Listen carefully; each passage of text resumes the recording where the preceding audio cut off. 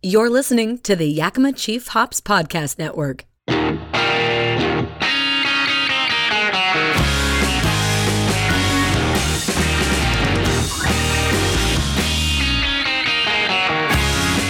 Hello, everyone, and welcome to Bigger Than Beer, a podcast dedicated to raising up the voices of women and the contributions of women in the hop and beer industry. We're also exploring solutions for positive change in our discussions. Thank you for joining for episode 7. We're going to be discussing agribusiness, which is something that I am personally very interested in and excited about due to my background in agriculture. And so I'm really looking forward to getting to learn more about the perspective and experiences of our guest of the podcast today, who's an inspiring leader in agribusiness who motivates others to reach higher, do better, and make a difference. So thank you for joining me to Bigger Than Beer. Welcome to the podcast, Liz Coleman, co-owner of Coleman Agriculture. Thanks for joining me. Thank you for having me. Of course. So I'll turn over to you to introduce yourself, and let's talk a little bit, walk through your professional background leading up to your active roles at Coleman Ag. Okay, yeah. Well, I'm an Oregonian, and I did not grow up on a farm or within a farm family. I grew up in a family of 10, a big Italian family, which are a combination of business and creative professionals. I earned my degree, a Bachelor of Arts degree in graphic design back in 1990, so it has nothing to do with agribusiness at all. I immediately began my career as a designer in Portland, Oregon, at an ad agency where I did a lot of corporate brand and identity work. And then from there, kind of the natural progression can oftentimes be up to art direction. Again, working in Portland at a different agency where I focused on communication and development of television and print campaigns for clients. I did that work with a team of creative directors and writers, and we would brainstorm for hours, like Mad Men, minus the smoking and drinking, since it was the 90s and not the 60s. But it was lots of fun. I learned a lot doing that. And then after a couple of years doing that, I had a surprising call from Nike, who had just was moving into and consolidating their organizations into their world headquarters in Beaverton, Oregon. And the ask was to sort of leave the hands-on creative side of things and move over to the client side in advertising. And I jumped at the opportunity to work with a company of that size and doing the type of creative work that was going on, working with athletes. And so I jumped into that stream wholeheartly. And it just was a tremendous experience that played a big role in my professional evolution. In that job, I had the benefit of collaborating with so many different work streams, from marketing to sales teams, product design teams. I saw so much just early innovation and how it was applied directly to the marketplace. And a huge asset that I would find later on when it came to farming was how far in advance we had to strategize and work ahead, and in the concepts and planning of what we were doing. So that one really swung back to me fully as a huge value to my experience level. So that was lots of fun. And I left that company for a time rather early in my career, unexpectedly. My husband John and I, who had met at Oregon State University, we had started a family pretty early on in our careers. And farming is not as conducive to part-time swapping kid care as it is maybe today, arguably today. So I chose the role of being the lead parent. And while I did that, I worked a little bit part-time freelancing my way through, kind of doing the hustle of a small business and even a few small farms here where we live in St. Paul and around the area. So I did some freelance design and brand work here. It kept me relevant and kept me sharpened while I focused on my full-time job as a parent.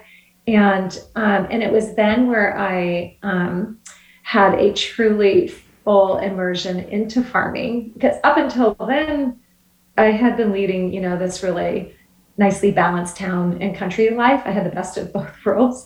And then when I was living in a small farming community, it was definitely a baptism into all that it can be. As you know, you come from a farm family, farm community, Tony Lynn.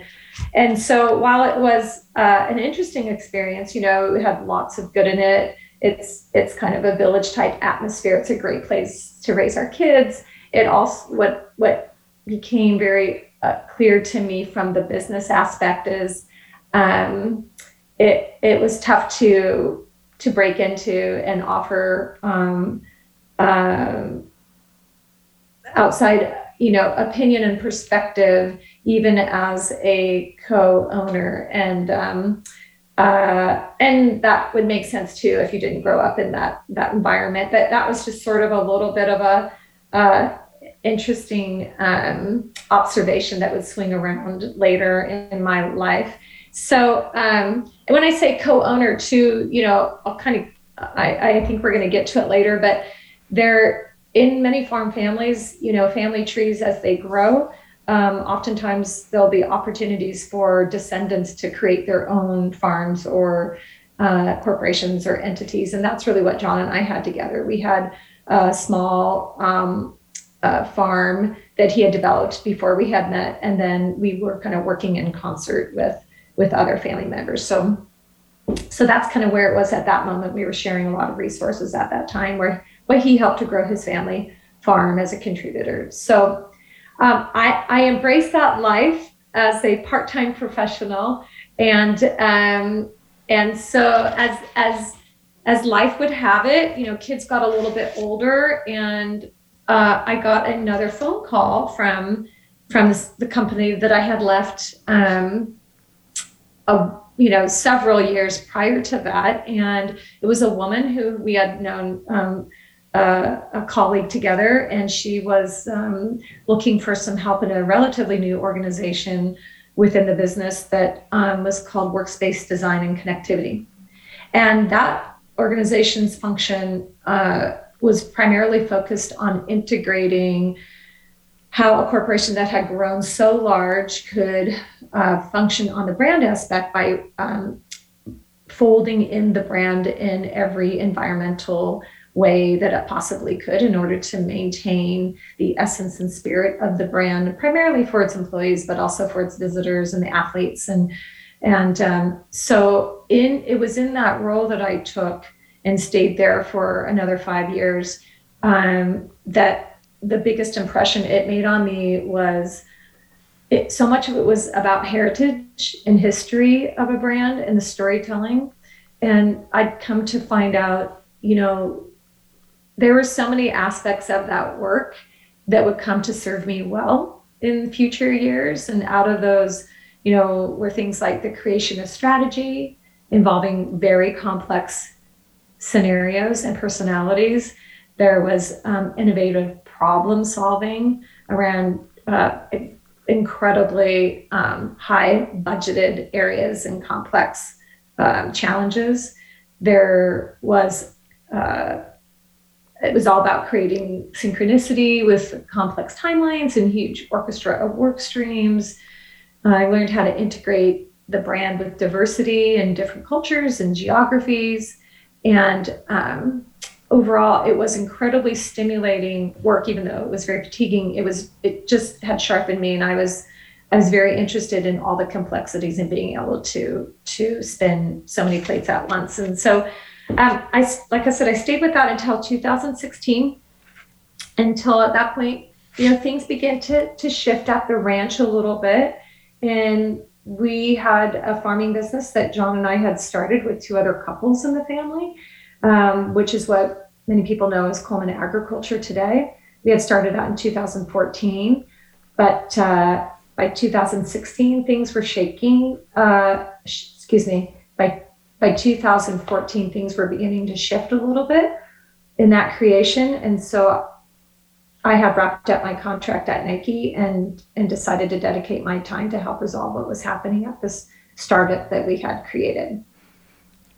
Wow, that is an extensive background and experience, and it pulls from like a lot of different fields and strengths, and brings part of your personality into it too. When I hear all those creative backgrounds that you have, and then hearing how all that kind of has worked into your now career that you have at Coleman Agriculture, it's really great to walk through that so that we're all aware of what kind of robust background and experience you have in those different fields. So based on your background, you have experience in a lot of different industries and fields, and you have a lot of different passion projects as well outside of hops and agriculture. How have you carried all of these experiences from your work at Nike and your creative roles to Coleman Ag?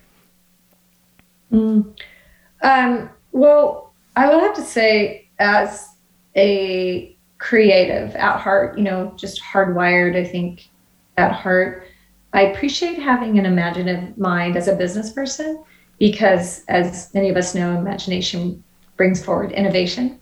And in any industry, as we try to solve problems with everyone thinking the same way, we just end up with the same outcome. So coming to the table with an imaginative mind. And I also think that ignorance is bliss. I don't think you need to know the everything, the in and outs of a business necessarily. If you have a solid, I'll just say strategic, you're strategic minded and you're just leaving your mind wide open to possibilities and hearing and being curious. And so that's the approach I took with me to Coleman when I started to work full on with the company. And I'll just back up a moment for context, because I think a lot of this will make more sense if I just sort of paint the picture a little bit. The Coleman family has been farming for 6 generations in the Willamette Valley. And over time, as I mentioned before, family trees in a farming family, in any family business, it could just grow. And as the family grew, I think it was upward towards like between 16 and 18 different farming entities had been created by 2014. And so by the early 2000s, there was just like this massive constellation of these intertwined entities that were sharing resources. And honestly, it was just growing. It had grown out of control. So that was the impetus of this formation of Coleman Agriculture. And it was during a low point after decades of operating this way, where things were just beginning to unwind. Dynamics were challenging. Employees were confused often, and it just was such a complex situation. And so we had the benefit of having a very skilled business advisor whose background was in banking, and he had come and sat us down, and he himself had come from a family agricultural business before getting into banking, and had come back and had dealt with this in his own situation. And he had helped us sort of pare down the number of interested parties in the family that would like to go forward in the same direction. And when I say pare down, voluntarily pare down, to say like, hey, this is what we have in mind, and essentially created a farming collective where we would operate under one roof, under a brick and mortar, and consolidate our resources in a much more efficient way, and hire outside leadership and begin to professionalize the business in a way, from everything besides, sharing resources, to creating processes and procedures and agreements. And so that's what we started with in 2014. And I had become a board member at that time. I was an inactive partner because of my career, the work I was currently doing. And so the consolation, that whole consolidation concept was great. And when it was put together, we had a couple of farm managers that were family members who were co-owners at the time. And everyone, I believe, did the best they could. But I also think it was a perfect storm. I think it was outside leadership that was entering a position that didn't have complete autonomy. It were family members working together, always create. You're nodding. Yeah, always create interesting dynamics. No one, everyone needed a fair shake, right? No one had gone to school or was formally, trained into how to work with your family. And so things that were snowballing for all these decades and generations, they didn't just go away because we formed a collective. It simplified things and it made things a lot easier to look at. But it essentially became a perfect storm in many ways because of our foundational work that just got left out. And so by 2 years into that, we started to see fractures in place. And so getting back to your question, now that I've kind of laid that context out, in 2016, when I came aboard full time, I could see that the challenges that were holding the company back were very, very critical. And just from past experience I'd had before I got to Coleman and what that would mean for organizations, they were lacking foundational strength. And so I also knew that the problems were just too complex to handle internally with the leadership we had. And so that's where I started. And we needed arm's length points of view. We needed a level of expertise from third party. So essentially it was reform work, and it was very, very hard. My first big lift was to bring in outside organizational development through a professional that helped to sort of mitigate the workplace dysfunction and tension. And honestly, it had management in a state of paralysis. So we needed to just get out of the ditch and get back onto the road.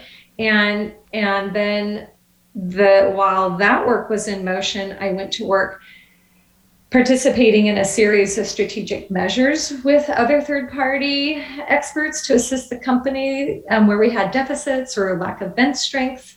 And these were the types of things that were, I'll just kind of like go top line. We can definitely go back to these, but like hop quality, excellence, and efficiencies were a little shaky for us. We were beginning to get feedback from our brokers and suppliers. We have 4 operating farms at that time, and they were doing well on a spectrum, but they weren't. We were lacking consistency, and we weren't knowing why exactly.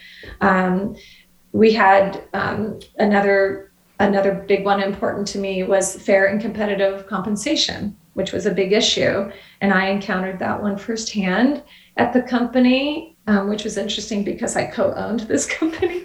And so I lobbied and I had to get buy-in to launch a first-time market comp study that also allowed us to recruit and retain the strong talent that we needed.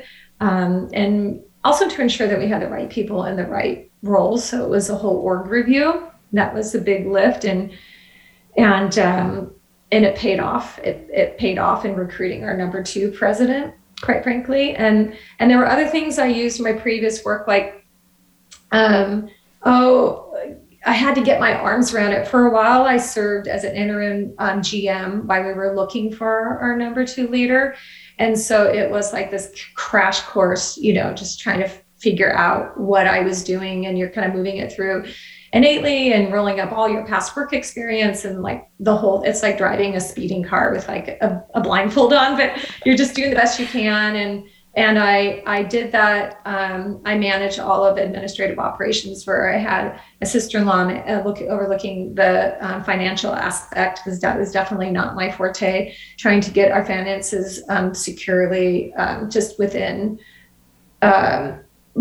Definitely we needed more organization around them so we could just get forward. So there was a lot that we were doing in a neck-breaking speed of time together. We had 3 of the family members that were running the farm operations at that time. And so we had the 6th co-owner who was running around managing human resources. And so we were just all over the place. But what I needed to do in this role was build this like mega dashboard, which was so gratifying. And it kind of, I haven't ever been one to geek out on like a Gantt chart, but I used it in my previous work, but essentially it was mission control for every single function that we had going around all farms.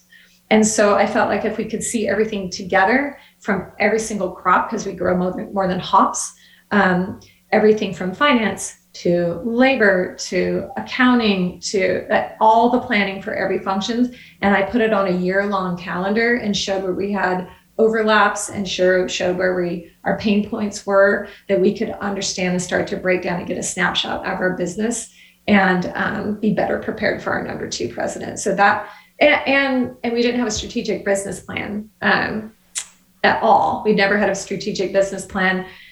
So that helped me get ready for building a strategic plan framework by just knowing what we had and where it stood. So those were just some of the things that I brought in, and then that helped. My previous experience definitely helped me with, and I felt like I could apply a lot of my creativity to it while I was doing it. Like I say, ignorance was bliss. It's like I don't know farming. I have a garden. I do not know farming, and I do not claim to be an expert farmer. But I knew how to manage an organization, and I knew enough through osmosis in farming that, and I knew the language that I knew. I just felt confident that we could sail the ship.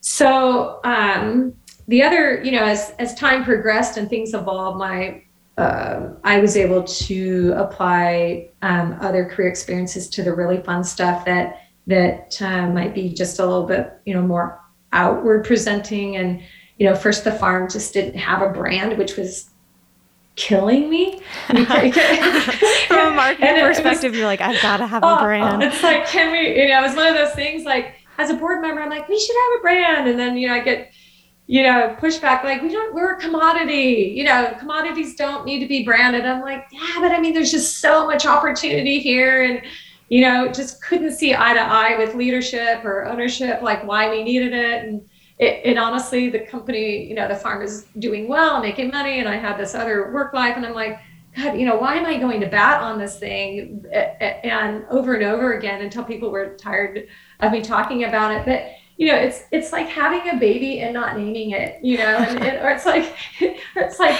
having and maybe not even just not naming it, but it's also, not letting it have a personality and not letting it shine and not letting it be introduced to anybody. And it's just like, this is just torture. So when the company was ready for it, and that was like 2017, maybe somewhere in there, early, I don't know, a year maybe after I was fully involved, just put the toe in the water. Like, how about, social media, quote unquote, like, how about that? Does that feel comfortable? Like, no, like, what do we need that for? And so somehow I got my way on that one and carved a little tiny budget and hired this little PR agency to just, I would send them photos and then they'd post, because I wasn't a social media person. I didn't even have my own stuff. And so my own channels. And so that's how that started. And then fast forward a couple years, we got our number 2 leader, David Henze. He's great. And he came from the avocado industry, and he could completely appreciate the value. He's also background in marketing, and he could completely appreciate the value of brand, well, marketing, but brand, we kind of would go a little bit in a friendly way, toe to toe on it. Like, do you really need it? And where will it get us? And he did a really good job of helping me not just prove, but to educate what brand is to a company that it just was so foreign to. And so I brought in an expert and helped hold like a mini, an offsite essentially to help understand the value of brand, and then got to it.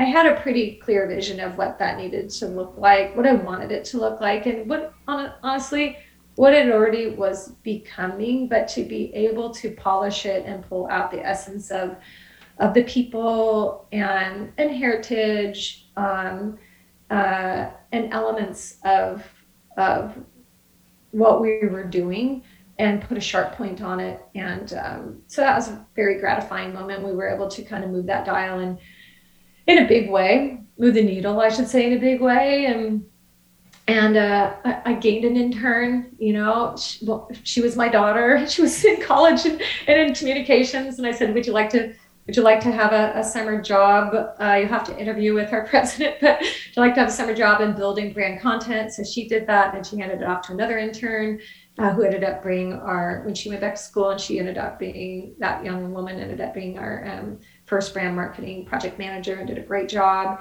And I'm happy to say that the brand, 5 years later, I don't think hope anyone would disagree that the brand is one of the company's most valuable assets, and it has allowed us to really reach and create relationships with so many important people in the industry, and communicate with them, and so it's been handed off to an agency that can take it far, much farther than I could, and also just grow it in a way. And our young project manager went to go work for them, as a matter of fact, so she can still bat for our team, but stretch herself too. So we're really happy for her. But and then, lastly, I'll say that previous career work really helped me in identifying,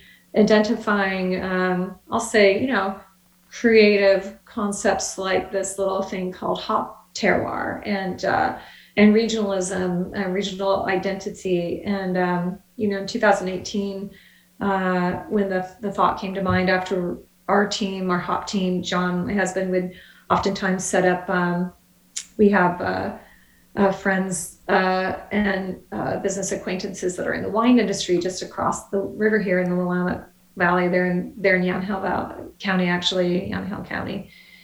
And they, we oftentimes would swap intern field trips to learn about the related business. And while I was sitting there in this winery listening to the stories of the soils, I found myself wondering what our stories were, where our scientific data was. And when we got back to the office, I asked John about that, and he said, we don't really have that. And if we did, if anyone's going to know anything about that, it's going to be Dr. Tom Shellhammer at Oregon State University. Give him a call. And I was super intimidated because I'm not a science person. And when by the time we wrapped up the call, we had agreed that we would get going on a presentation to our board to dedicate some private dollars to some private research, rather, to help understand if we could prove that there's something to go on for regional distinction on our own farms. And so it has taken off, and we were able to prove enough on our theory, and we were really careful to be fully transparent and communicative with our other growing community members in the hop industry. There's just not that many of us, that this would be a very, very, very good thing for all growers all over the globe, is where I was seeing it. But baby steps in asking, hey, if we did this for Oregon, it could put us back on the map. And then, let's get that in the Pacific Northwest. And little by little, the fear has gone away about what that could do to the corporate model that we've kind of had been set up with the big corporate brewers. And honestly, I feel like it was a silver platter move for the craft brewing industry to help them individuate and tell stories. And now Oregon State, I'm still connected to that work, just as a alumni and volunteer, how this research is public now, and it's kind of in a grant application process to encapsulate the Pacific Northwest, Oregon, Washington, and Idaho. So that's a very gratifying set, I guess, of systems, programs, I guess, that really came out of previous work experience. Yeah, there's so much that went into that. I mean, you're talking about building up the foundation of the company, kind of starting fresh, starting over, which it sounds like, when you have 6 generations, family relations, which is always very challenging in any business to have in. And then you kind of have to break those down and then start and build up can almost be more challenging, I'm assuming, than just starting completely fresh. And I just want to clarify, did you do all of that work, that foundation that you were talking about of, creating a mega dashboard, hiring outside consultants to come in? Was that all in a year's time? Yes. That's crazy. That's so great. In the most impressive way. That is just so much work. That's so much work that goes into that. I will say, and because this is a podcast, focused, the mission is to focus to put the spotlight on where women are today in the industry. I want to be very clear, I want to do 2 things. One thing women do is but I didn't do it alone. I had all this help. And, definitely there's aspects of that true that are very, very true. I mean, it was, I was a woman on a mission, not to prove anything, but because I had sat on the sort of like an observer because I was doing other work, I would hear about the frustrations that the family was having in all forms, and it's like if you're married to an attorney or somebody else in another field, every industry has their stuff. But the difference, I think, in a family business is there's so much more at stake because it seeps into your everyday. And when I realized the impact of what a critical situation we were in, there was no going backwards after we had consolidated. It was such a state of, I don't like to overuse this word because it sounds, negative, but it was dysfunction. It wasn't functioning well the way it had been. It had grown and snowballed. So by the time we got to 2014, it made sense. Consolidate, reserve, let's be efficient. And when the fractures were happening in 2016, I know every single owner was feeling the crisis that we were in. So I was a woman on a mission, again, not to prove, but to fly that plane out of there. And I didn't do it alone, definitely. But I feel confident and okay about saying I played a leading role. It was not a popular role, I'm okay with saying. Because as I learned from a couple of advisors, there's evolutionary change and there's revolutionary change. I remember probably my lowest point of fatigue. And I thought, okay, revolutionary change, that usually involves casualties. And I'm picturing hand-to-hand combat, and I'm like, I am feeling that. Yeah. And yet, I think when you're in a state of crisis, you go to fight or flight, or is there one? Freeze. I think there's one more. Freeze. Fight, yeah. Fight, yeah. Freeze. Yeah. And I just am grateful that I didn't freeze. I didn't want to fight. It wasn't going to help, but I wasn't afraid to go there to get us through. And I think only possible to do if you haven't grown up in that dynamic. Right. You can't have that perspective. And so I hope that helps somewhere to listeners to say okay, and neck-breaking speed, because no one wants to be in pain for a long time. Yeah, you gotta just get it done. I had one. We had one advisor that ended up joining the team as the HR person, because we didn't have any top-line leaders. Like, we didn't have an HR director at the time. We had I think a controller, but we really needed a financial, high-level financial manager. We needed a higher level president, and so I'm directing. Like, I know what we need.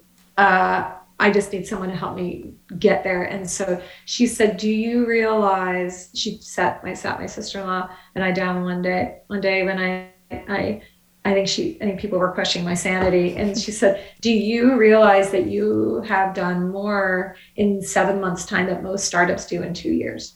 Yeah. And that's what it sounds felt, like. Yeah. Yeah. But again, when you're in a crisis mode, you can move mountains. And so that's where we were. Yeah. Wow. That was really interesting to learn about, hearing about that mode and then looking at where Coleman Ag is today. We know this, I know I'm newer to the industry, but one of the greatest strengths that people talk about with Coleman Ag is that they mention, they're very marketing focused. They have a strong brand. So you're bringing all of those things, those heritage, that story, which is so important in the farming background, because it's one of this industry's greatest strengths. Is there's great stories to tell. There's great heritage. So that's really interesting to hear about. The Terroir Project, I've definitely heard about that. So all these things that you're talking about are things that people know Coleman Ag for. So that's really cool to hear about the story behind it and how the intense work it took to get to this point today. So looking back at all that, can you touch a little bit on, your role today and what that kind of looks like, as that was the beginning? Where does it look like today there at Coleman Agriculture? Thank goodness for advisors. Thank goodness, the world has advisors with lots of wisdom to share, and we've had a lot of them. I mean, I think that either we burn them out, or they could just take us to a certain level and then we needed a new one. But over and over again, the message was, it's next to impossible to work on the business if you're working in the business. And I will carry that flag high. And that's hard to do. I mean, that's really hard to do, especially if you're passionate about the work you're doing and and you care, and you just want to get in there. Maybe that's your happy place.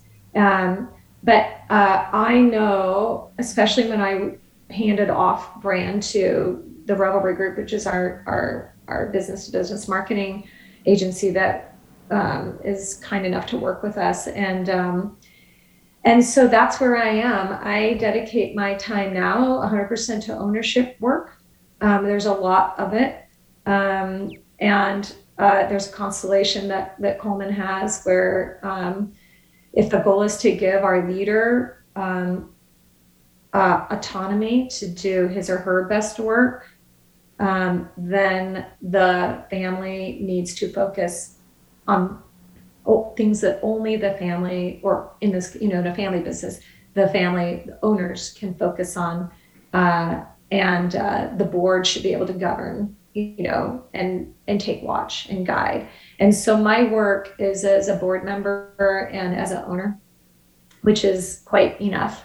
And that's where I am now with it, and shaping it and helping to make decisions, kind of continuing on that same path, creating evolutionary change. And that's where I am right now. Oh, fantastic. Thank you for walking through that. Liz, I'm just going to move forward actually to talking about the transformation of Coleman a little bit. So I know you've played a major part in Coleman's transformation, as we just walked through, from a traditional family farm to a modern day farming business. A lot of people romanticize the idea of old fashioned multi-generation family farms. And why do you feel it's important for hop farms or ag businesses in general to transition to a more innovative and contemporary mindset? So kind of, can you just talk about what are some of the initiatives that you feel are crucial to making a successful transition to the 21st century?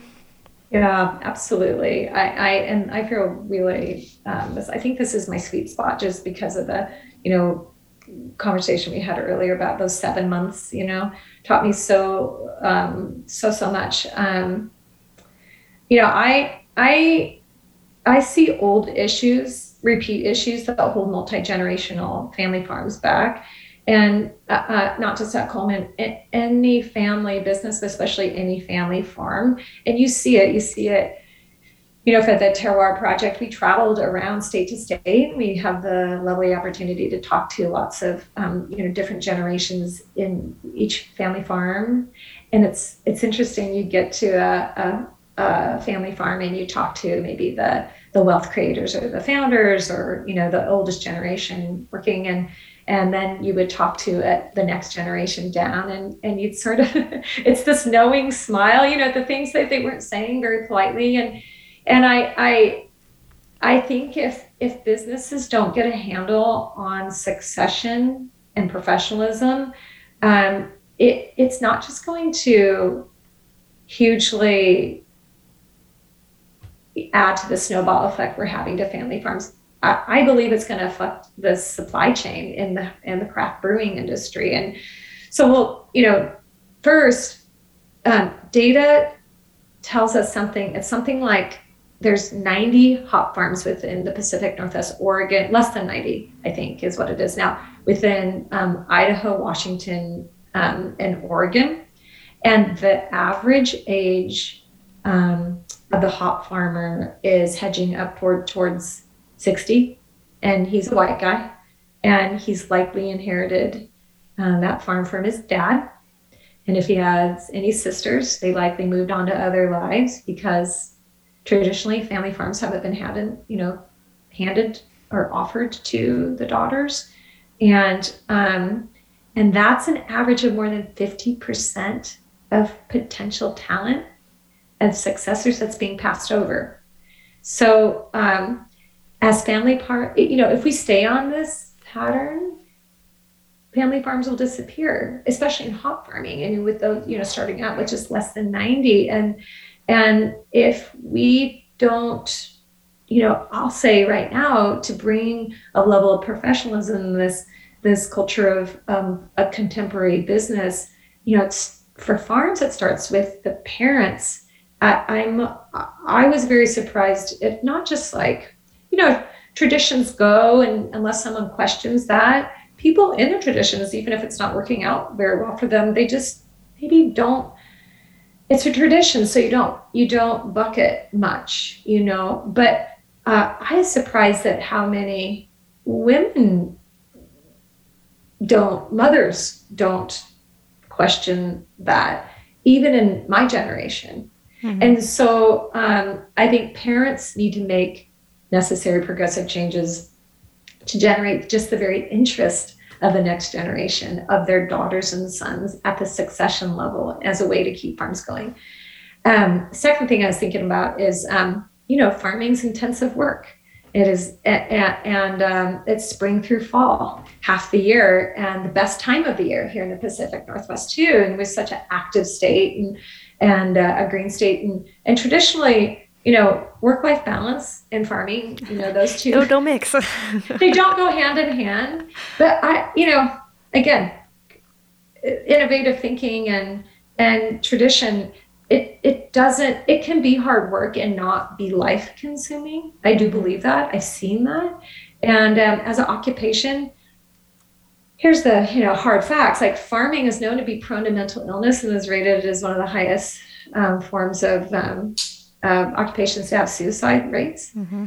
It's the isolation and the lack of resources and availability, being overworked, and the farming culture I know needs to change, and a broadened mindset needs to come in if we want to raise the bar for entry as an occupation to the next generation for anybody, not just people in that as descendants, but for anybody to want to enter it.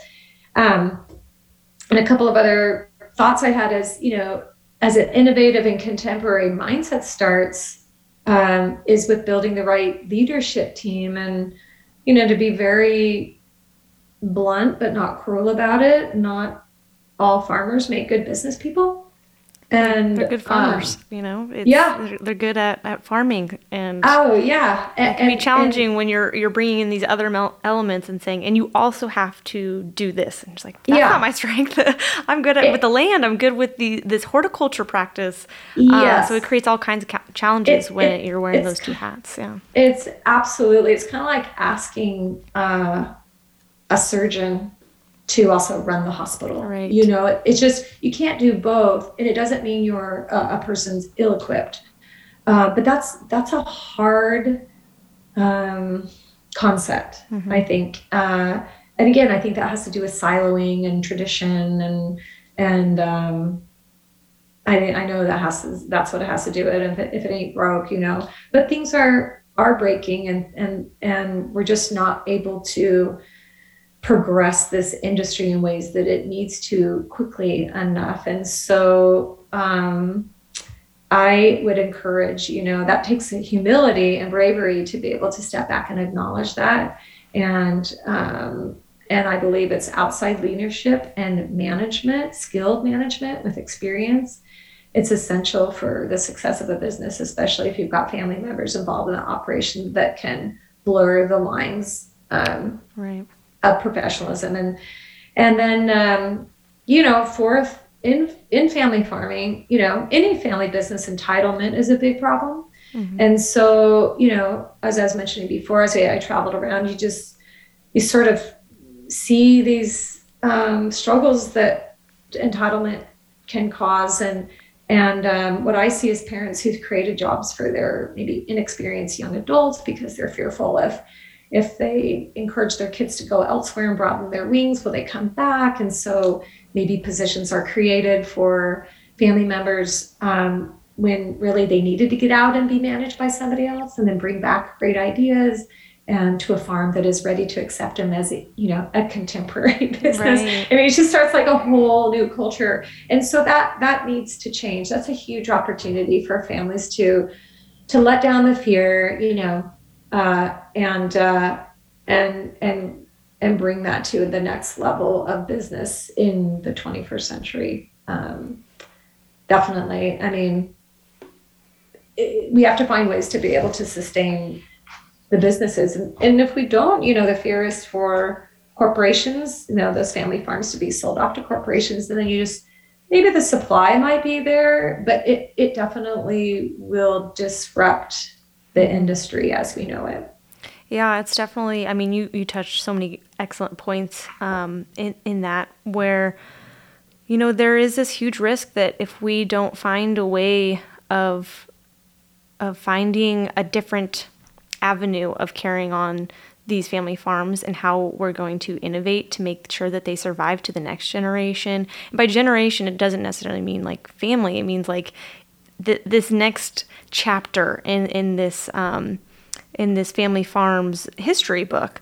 So how do you make sure that you're able to look down 50 years down the line and know that it's still going to be there?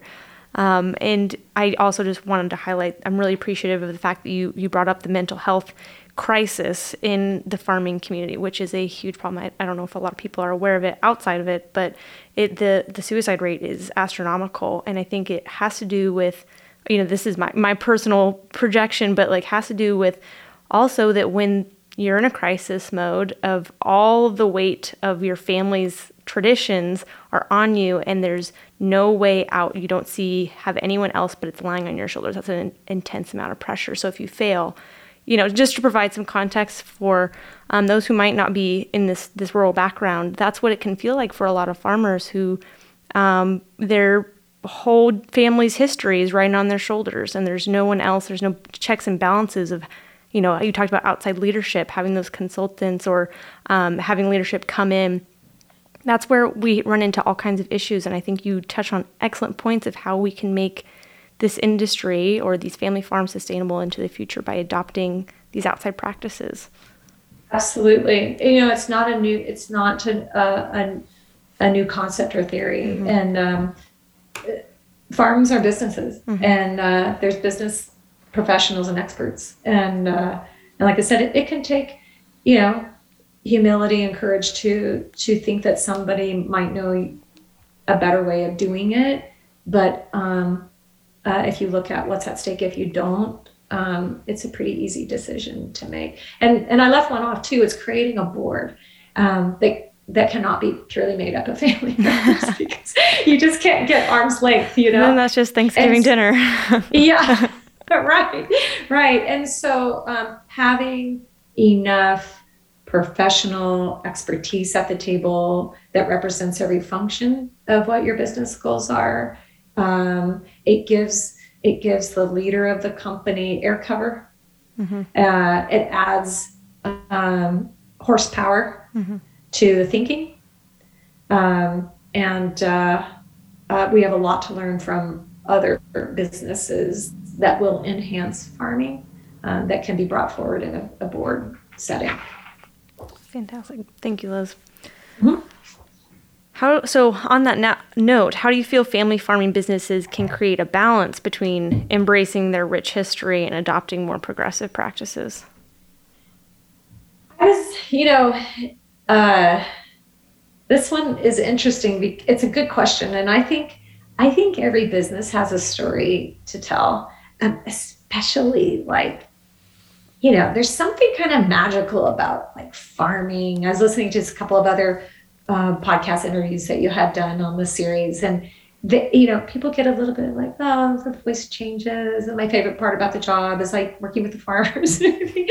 And they're good stories out there because I think as people, we do romanticize that and we want we want a simpler life. Mm-hmm. We think that farming is minus politics and difficulties. We're close to the work as we can ever be.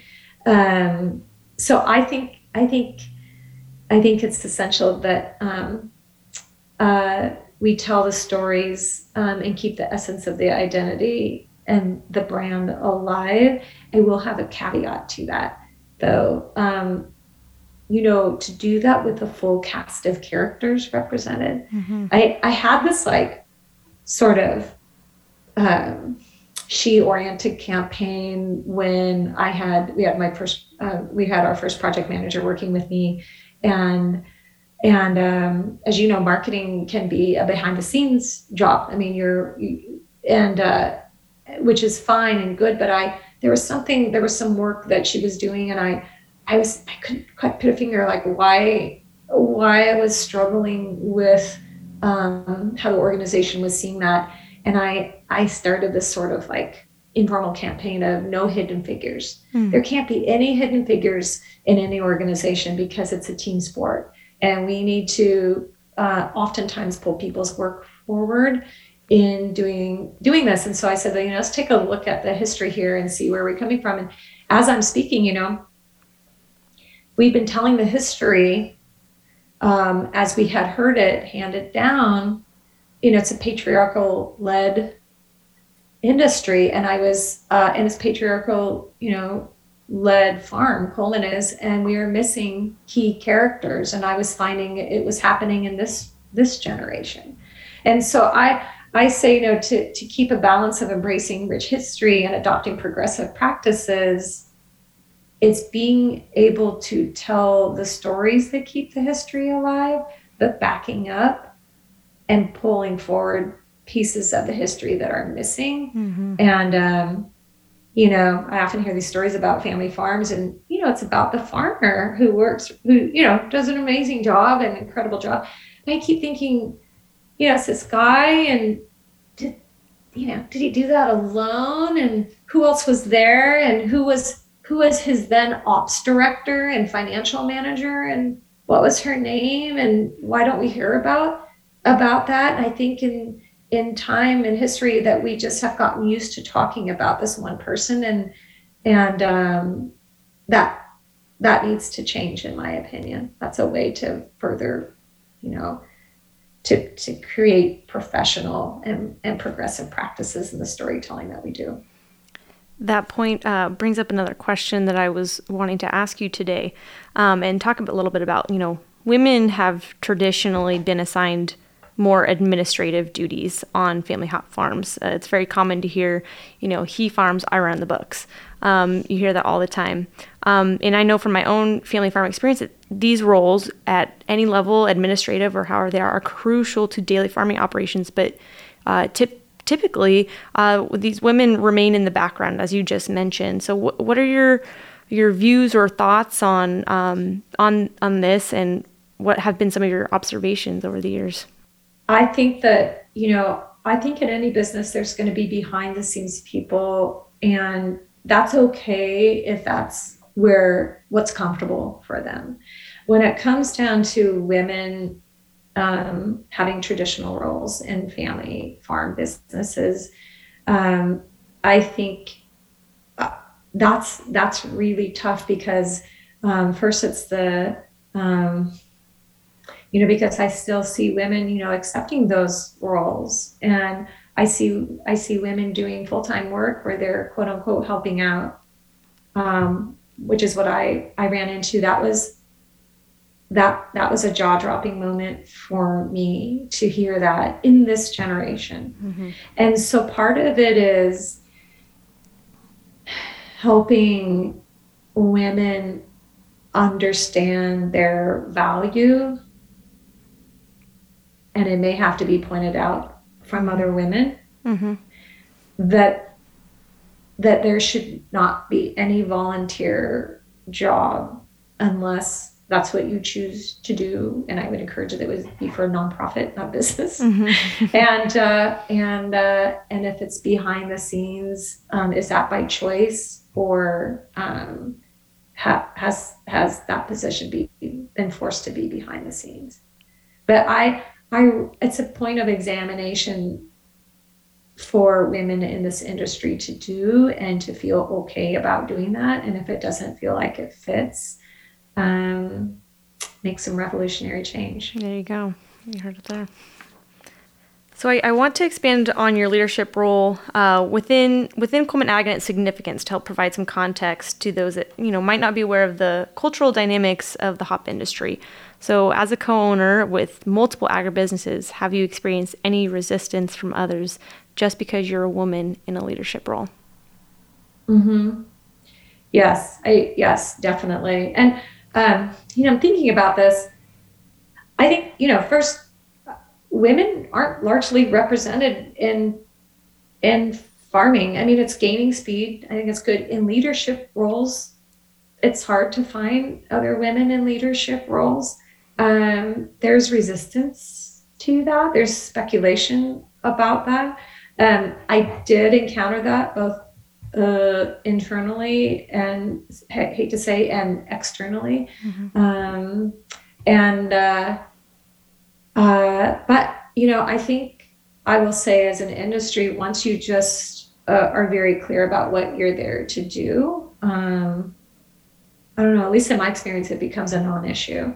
Mm-hmm. But funny stories. I remember in the interim role I was speaking of earlier, and I remember having our banker showing up, and we're chatting around, and he's asking for one of the guys, quote unquote, to discuss the business of a meeting that I'd set up with him. Mm. And and then you say, okay, it's an educational moment. We'll just kind of bring him up to speed, and even still, and this is and looking for the guys, and then I just thought, wow, there's just a lot of work to do for this industry to just really get their minds wrapped around what that looks like. And mm-hmm. I think that's what it comes down to. They just don't, folks don't know what that looks like because it's not routine. Mm-hmm. And so it'll be nice when it's just more routine. So that touches on challenging that misperception. So did you, in that specific example, kind of, instead of kind of letting it happen, did you make that known, and how'd you go about that, if you don't mind me asking? Yeah, no, I mean, I think it's because I grew up in such a big family, and it was like practically the Brady Bunch plus two more. I mean, there's 4 boys and 4 girls, and at some point it becomes the survival of the fittest for the day to day. And I think, with my parents, I was very fortunate too. We all were to have parents that did their best, especially, I mean, I'm the seventh one down. So my folks were married like in the 40s, for that time, they did a really nice job about creating this fair and supportive family culture amidst, all that energy. And I don't know any other way to challenge misperceptions than by, we were, first seek to understand, and then speaking just super openly and directly. I don't waste a lot of time sugarcoating things. I'm really open and direct. I don't mind putting uncomfortable topics on the table to talk about. Maybe to a point, where, I guess when it's just uncomfortable, it's uncomfortable. We just don't grow any other way. We can't have conversations any other way about hard stuff. So I seek that out to get, so things don't grow. But education goes a long way too, and I think if we assume positive intent first, and I like to ask this, like misperceptions, like, wow, was that misperception? So let's first uncover that. And then if it's kind of reoffending, I always like to ask, like, oh, is this because maybe you're unwilling or incapable? Because let's get that one out there. If you're incapable, we can work to resolve, we can, but if you're unwilling, that's a harder one. And those are the conversations I don't waste a lot of time on. Right. Kind of, you do assess the situation and kind of figure out and go from there. It's really interesting to hear that tactic. And it can be hard to, when you're challenged like that, to kind of stand up for yourself sometimes. But having a process sounds like, it's kind of like a process to go through of assessing the situation. And when you have that process kind of ready to go in your head, then it makes it a whole lot easier when you encounter it than if you're caught off guard and have no idea what to do next. So yes, and I will be the first to say I don't think I've gotten that right every single time. I think I had to learn that on the fly several times over. Some people might call me passionate. I love that. Yeah, that's great. Do you feel like the resistance to women in leadership has lessened or changed over the course, of your experience in the hop industry? Are there any specific changes that you've observed? I've seen some wonderful moments. I mean, we have like 75 full-time employees, and it jumps to over double of that during high season. I enjoy so much. We have a very nice internship program. I love seeing young men and women apply for those internship programs in all sorts of functions. And there's a robust balance, I will have to say, which makes me feel so good. In, I guess, people that are already in the career now, I would definitely, I would like to see more change. Mm-hmm. I think those are some of the tougher nuts to crack, but I do see change. I think it just feels a little slow for me, mm-hmm. from my perspective. Right. But, I think it's there. I think it's there. Definitely it's notable. Mm-hmm. It just feels a little slow. So with all that in mind, how can we, as in all of us, the entire collective hop community, from hop farms to hop suppliers, help promote more equitable and inclusive spaces for women, whether that means, like you were talking about, encouraging more women to join this industry or providing them with more opportunities for advancements into leadership roles? What is that? Can you talk about that a little bit? Mm-hmm. Mm-hmm. Yeah. I think, when I was mentioning before, is there interest? There has to be authentic interest to do so. So I think definitely, when anyone experiences anything that feels monumentally difficult, you have there's there's a little scar tissue there. So you just kind of you're just a little wiser from it. And so it's been in the changes that I feel confident about saying that I had a good hand in doing. I think I become very aware at organizations or companies, people in the industry that say that they're making way and wanting to make change. Sounds really bad. I come from like this internal voice says, I would like you to prove that to me. Yes. and so I ask, and you know what? Some of the most delightful conversations have come of that with leaders. Right. But because it's an honest question. Everyone who has the goal of doing well in business right now, in food and beverage, will say things, that are in vogue and they're advantageous, and they have to do with like sustainability practices and diversity. And I think that those can be blanket statements. So I like to dig a little deeper, and I'm always so happy when leaders of those companies are, they don't take that big breath, because I hope that they know that I'm coming from a safe space. Like, I would like to know what you're doing. Can you tell me? I am curious. But then also, like, in the back of my mind, like, oh God, here she comes. if they know me. But also, not to be, quip about it, but I like a good kinetic conversation, and I just appreciate the leaders that are up for that, and entertain and then engage in very curious dialogue about that. So I think that you have to be interested, and then if it's a PR move, then don't bother. People are going to see that a mile away. I think, and then second, a progressive leadership attracts progressive leaders. Mm-hmm. So get a diverse leadership like yesterday, make it happen. Mm-hmm. When I hear things like, we'd like to, but there's just not the talent out there that fits this. And I'm like, I would like you to try that again, please. The talent's out there. I believe otherwise. Yeah. And then businesses in the collective hop community should be hiring women at the top from various other industries. And if I can be a poster child for that, I am not an expert in business. I am not an expert in agriculture. I am not an expert in soil science.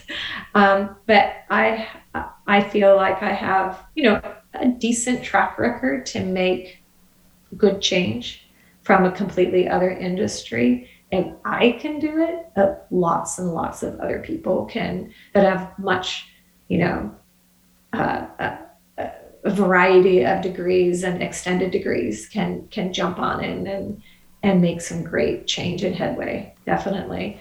And then, it's good. It's difficult for other women to gain a foothold elsewhere in the company if they don't have women in leadership helping make those recruitment and employment decisions. If the same hiring managers are hiring, you're going to do the same kind of employees. And another thing I thought of recently is, I remember that, when Enviromy, at the time where brewers were, there's been a number of years ago, when brewers, it was a big focus. The sustainability was a big focus. And I remember as a farm being aware of the pressure it was putting in on our sustainable growing practices. And then I thought, okay, well, here's the strategic move that we could make as an industry. If we had key players, powerful players in the industry that created this challenge to other key leaders, that essentially was, hey, if this criteria wasn't part of your organization, like sustainable practices, but in this case, diversity, a balanced gender diversity in your business, it may be hard to have the same type of business relationship that we've had before, because this is one of our strongest ethos, and we want to make a difference in the company. And I just think that, we did that for sustainability, because it was the right thing to do. I remember being nervous about losing contracts because we weren't doing enough. And it wasn't that it wasn't important. It was just that it was just very hard to do. But once we were doing it, it's like, why weren't we doing this before? Mm-hmm. And I think, why aren't we thinking the same way about this? Right. That's an excellent point to make. Like, why are we not applying these same principles in this area? It's a great point. Yeah. So it makes me wonder, is it important? Is who is that important to? Right. So if you get the right leaders in all three segments of the industry, the brewing industry, the supplier industry, and the grower industry, we can make a 7-month difference. Hey, whoever's listening out there, that's a challenge. I just threw the gauntlet there. Yeah. Just 7 happened months. right The there. clock is running. We're starting it today. Well, when this gets released, which is next week. Yes, next week. But yes, I love that challenge. Let's carry in that energy of Liz Coleman from her 7-month challenge into 7-month tomorrow. sprint. Yeah, Woo! We've got this. Freeway high five. There we go. That's awesome. I do, I want to ask, we hear this phrase all the time, making sure women have a seat at the table. And we talked about that a little bit. Making sure women have a seat at the table. What does this mean to you, to give women a seat at the table? Okay, I have to laugh a little bit about this because I'm like, seat at the table, we use that all the time. And then I'm a little bit classic, like I'll use it and I'm like, do I really know what that means? And then I looked it up because in my mind, I thought that's kind of a stale phrase. Like, hey, we need to make room because, there's not enough of them. And so it's like, here's your seat at the table. I'm like, people want to be invited and then have the opportunity to say yes or no. But it's to make sure that you're part of the conversation and the decisions, right? Mm-hmm. As anyone else is. So it's not only matters of like social justices in an organization, but also equity and to steer that business in the way that it's meant to be at its fully thriving form. And so I think in order to get the right kind of dynamics, we have to have that diversity at every table, no matter what level you are in a company. And I that's what it means to me. I mean, and if you're not sure if you should be at the table, just be bold and say, hey, this meeting's going on. Should I be there? Because this is what I do. And I think that's what the meeting's about. I think I should be there. Right. And then you're there. Right. Typically, that's how it's worked for me. We had, we talked about this similarly with Tiffany and Tessa from our sensory team. And Tiffany gave some really great advice about if there is not a seat at the table, ask for another chair to be added to the table, to make sure that you're in. And that can be, a big challenge. It goes back to what we talked about, like getting in those uncomfortable conversations. And sometimes it's standing up for yourself and saying, I should be in on that meeting. I should be included in this conversation because my role is directly related to this. Like I should be in there. And that can be a challenging conversation to have, especially to, superiors, managers, or anything like that, but necessary conversations to make change within your own organization. So I really appreciate the takeaway on that one. What words of support or encouragement do you have to give to other women pursuing careers in agribusiness? Well, I mean, it's an industry that is chock full of opportunity, and it needs a women's perspective. It needs multiple women's perspective. And honestly, in 2016, I thought, this will be, a short project and then we'll get things cleaned up and then I'll go back to what I know how to do. And there, what I've realized is there's been such gratifying moments, lovely people, good people, so much richness in the work, where it just feels profound. And so I don't want anything,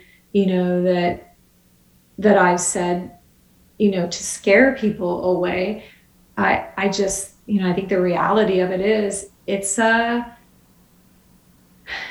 it's a business that is one of the last folks, to the party for change. And it doesn't mean it can't change or it will be harder than other groups. It's just there's patience for a time to understand that, but it's great work. It's admirable work. And then if you've got an interest and passion, I would say just go for it. No matter if you're just starting out or you're looking for a career change. And I think that, I think a lot of women, I think a lot of people think, well, you have to be born into farming or married into farming, and you do not. And I'd say build your network up as you go, especially for a woman. I think for all of agribusiness, all of farming, there needs to be more networking. We just can't it's not healthy to be working in such a siloed atmosphere for all sorts of reasons. It doesn't make us creative. It doesn't inspire each other. It doesn't influence one each other. It's just not healthy. But for women, a network is huge. And I think that networking came up on a previous podcast, and it cannot be truer. Mentoring and networking are huge. And if you can build up one mentor and one mentee, do that this week, put it on a short list of things to do, and strive for a bench of mentors that are peer mentors too. Call them whatever you want, your girl gang, your champion team, your professional squad. But these are the people to remind you why you're doing the work, and then remind you who you are. They're the people that will introduce you to other people as you grow yourself, the people that will help you to develop yourself. They will be the people that will add data to all the important things as they forge their way forward in their careers. Important data like fair and reasonable compensation, how to get that seat at the table if you're experiencing it, and then also, more importantly, how to jump into levels or experiences that you're just a little unsure of, and when to not be in bad business relationships when it's just not growing you. It becomes a one-way street. It's not benefiting you in any way. So that mentorship and networking is probably the most essential takeaway I would love to hand over, or pass along rather, to individuals, that anybody who does have a team, a networking team, a mentor group, they are, I'm sure, are nodding if they're listening to this, and anyone who doesn't, it's just so easy. It's so easy to do. And it's someone you have coffee with, regularly, and you talk about these things as they come up. Wonderful. Thanks, Liz. I'm going to open the floor. Do you have any other key takeaways for our listeners? Yeah, I think the only other thing is, I'm just kind of scanning it, creating space for yourself, and don't forget that evolutionary versus revolutionary change. Don't stay in a space longer than you need to and make revolutionary change, and don't be afraid. Disruption is good. Disruption can be very good, as long as it is, we don't want to stretch out pain. So disrupt things so they can be put back together again. And, don't be afraid to bring attention to your own accomplishments. Don't be a hidden figure. People, and especially in farming, I think that's a big takeaway for folks, because it's a big learning for me. When you're in an organization that's used to championing each other along and has good, strong dynamics of doing that, you get to easily be a little bit, kind of shy and humble about that. That comes hand in hand.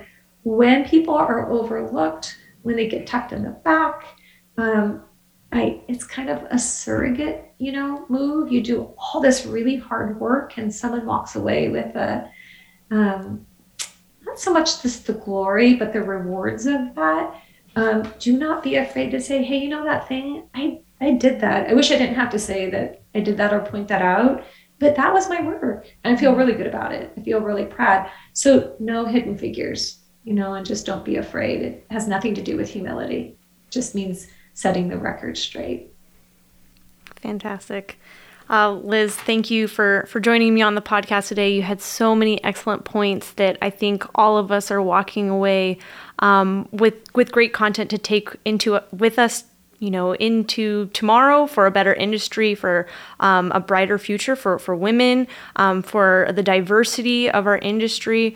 When I think about evolutionary, revolutionary change, I'm gonna log that in my head. We have some challenges moving forward directly from this conversation. This week, we're talking about mentees and mentors, like how to build those. And we're talking about the 7-month sprint as well. Let's get that work started. Let's do it. Yeah, I loved all of these points that you make, and your perspectives that you brought are so valuable. So really thank you for bringing all these insights and in your experience to the podcast today. I know you've been an inspiration to me on this project and the rest of the team that has spearheaded the Bigger Than Beer project. So we really appreciate all the work that you do and all the inspiration that you bring to the team. Thank you, listeners, for joining the movement to seek positive solutions, highlight talented individuals within the hop and craft beer industry, and acknowledge the amazing contributions of women in these fields. Don't miss an episode and subscribe so you get notified when we do release an episode. And if you have any feedback for us, please leave us a review. We'd love to hear from you. Let's keep pushing forward, challenging ourselves, challenging each other to grow and improve. Together, let's create something bigger than beer.